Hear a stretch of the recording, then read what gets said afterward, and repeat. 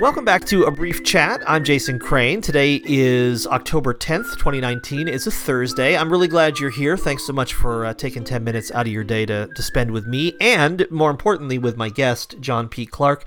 He's the author of a bunch of things, but most recently, Between Earth and Empire, From the Necrocene to the Beloved Community. It's available on PM Press, and this show is in no way sponsored by PM Press, but I just want you to know that this book exists and that PM Press exists because every month, because I'm a member, a friend of PM Press, you pay a not huge fee, and they send you books every month. And so I got this one just, as a surprise in the mail. And it was one of those things where as soon as I began reading it, I thought, oh, after this, I'm going to be different. And I can't think of any higher praise to a press or to a book. John, it's great to have you back. And one thing I just wanted to dive in today in kind of a practical way is that you, in the course of this week so far, have been describing, to the degree that the parameters of this show allows for, the problem. And then yesterday, you gave some examples of places like Chiapas and Rojava and base communities in Latin America where people are doing some of the work of reimagining our human life and our interaction with all life. And for me, one of the places where we run into a difficulty is that almost everyone listening to the sound of your voice on this show is going to be living in a first world country. The majority of them will be living in either Europe or the United States. Probably the majority of them will be living in an urban setting.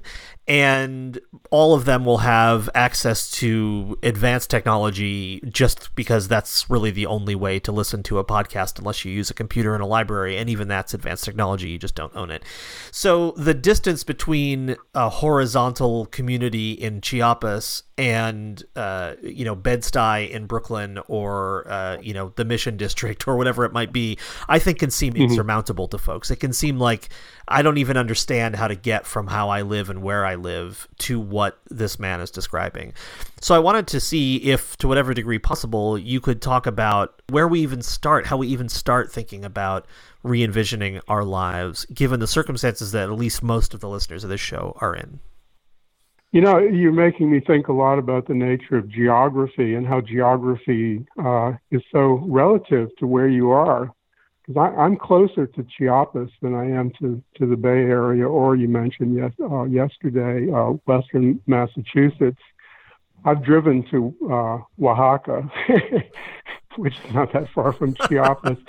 And I have a daughter-in-law from El Salvador and one grandchild from El Salvador. And we have a lot of Salvadorans here. We have a lot of Hondurans, growing number, not as many, but Mexicans. So in some ways, we feel very close to Central America here. In fact, we are. If you look at the map, it's right south of us.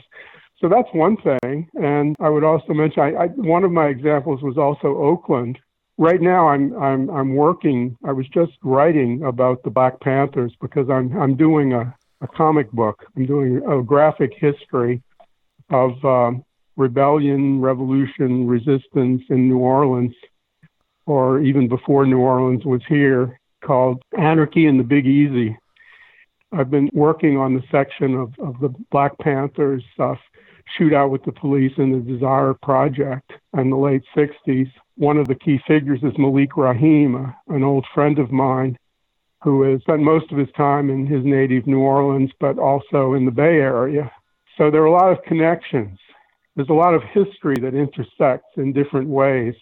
Another aspect of this is when I look for examples, this is not one, I may mention it briefly in the book.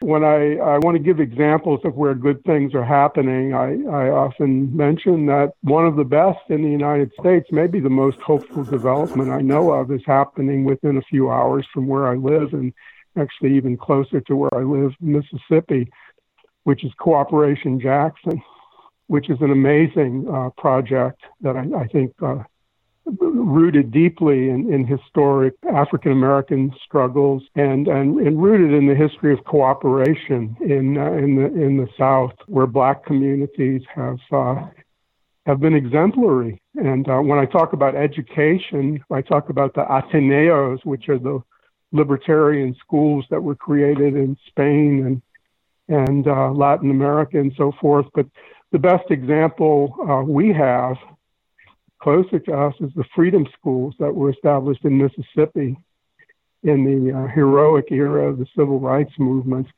And Cooperation Jackson has its roots 40 years back, at least, in the Republic of New Africa movement in the Mississippi Delta and surrounding area. So there's a lot of inspiration that we can find very close to where we are. I can't relate everybody's history, but where I am, there's a lot very close to where we are. And also, we all have indigenous histories. One of the great inspirations for me in the area of community and solidarity, and also our connection to the earth, is indigenous community. And I've been very active in the Anti-Bayou Bridge pipeline movement and a number of other struggles in which indigenous people have really been the leadership of the movement. Right now, actually last weekend, I was doing some trailblazing to do a bypass trail around an area that we're going to turn over to an indigenous group to do a sweat lodge along the creek where the La Terre project is. And I'm looking forward to learning even more from our local indigenous people. So those are a couple of the kind of connections I think about when I think about that kind of issue. I guess all of that is great. Does not in any way really answer the question that I asked, which is what. That's always a problem. I'm sure when I answer questions. Which is, and this episode has about 3 minutes left in it, but we have tomorrow as well. But which is, okay. I can hear a million of those examples, and all of that is wonderful, and I'm glad they exist. And yet, when I think about what it is that. And obviously the world is made up of all kinds of different people. Many different people can hear this. But when any one person is listening to you talk, what's the kind of thing they need to do now in order to begin sowing just the very first seeds in their own community of what it is you're talking about? Right. Well, that is really the key question. What do we do right now? There are a couple of things we can do right now, and I would make some connection with what I was saying, which is look for people where you are. Sure, that's fair. So I didn't mean to be too dismissive. I apologize. Yeah, it turns out that there are people around me who could teach me a lot, and from whom I'd love to learn. So I want to work with them, and then find ways of creating projects that will bring people together under the rubric of concepts like grassroots democracy, base organization, solidarity, care, mutual aid, etc. So we have to find people who will work together. We have to find practical projects. I mean, I would certainly recommend something like possibly finding land, or if you're in the city, establishing a center or establishing a collective household, and beginning to create a project that is encompassing. I mean, one of the people who influenced me a lot, I've been very active in the cooperative movement for about 45 years.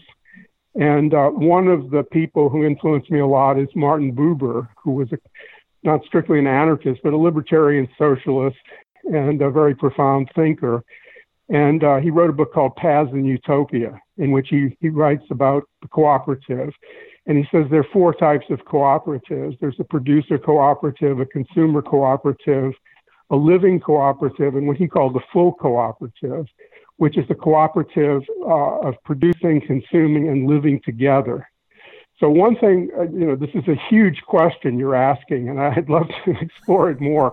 But just as a beginning, think about ways of course, not being sidetracked with issues, single issue kinds of projects, or even multiple issue kinds of projects, but a comprehensive project that creates a new way of life, that we live together. And one of the things I'd like to talk about is that in the book, I discuss the 4 spheres of social determination, which are the institutional, ideological, ethotic, or practical, and the imaginary.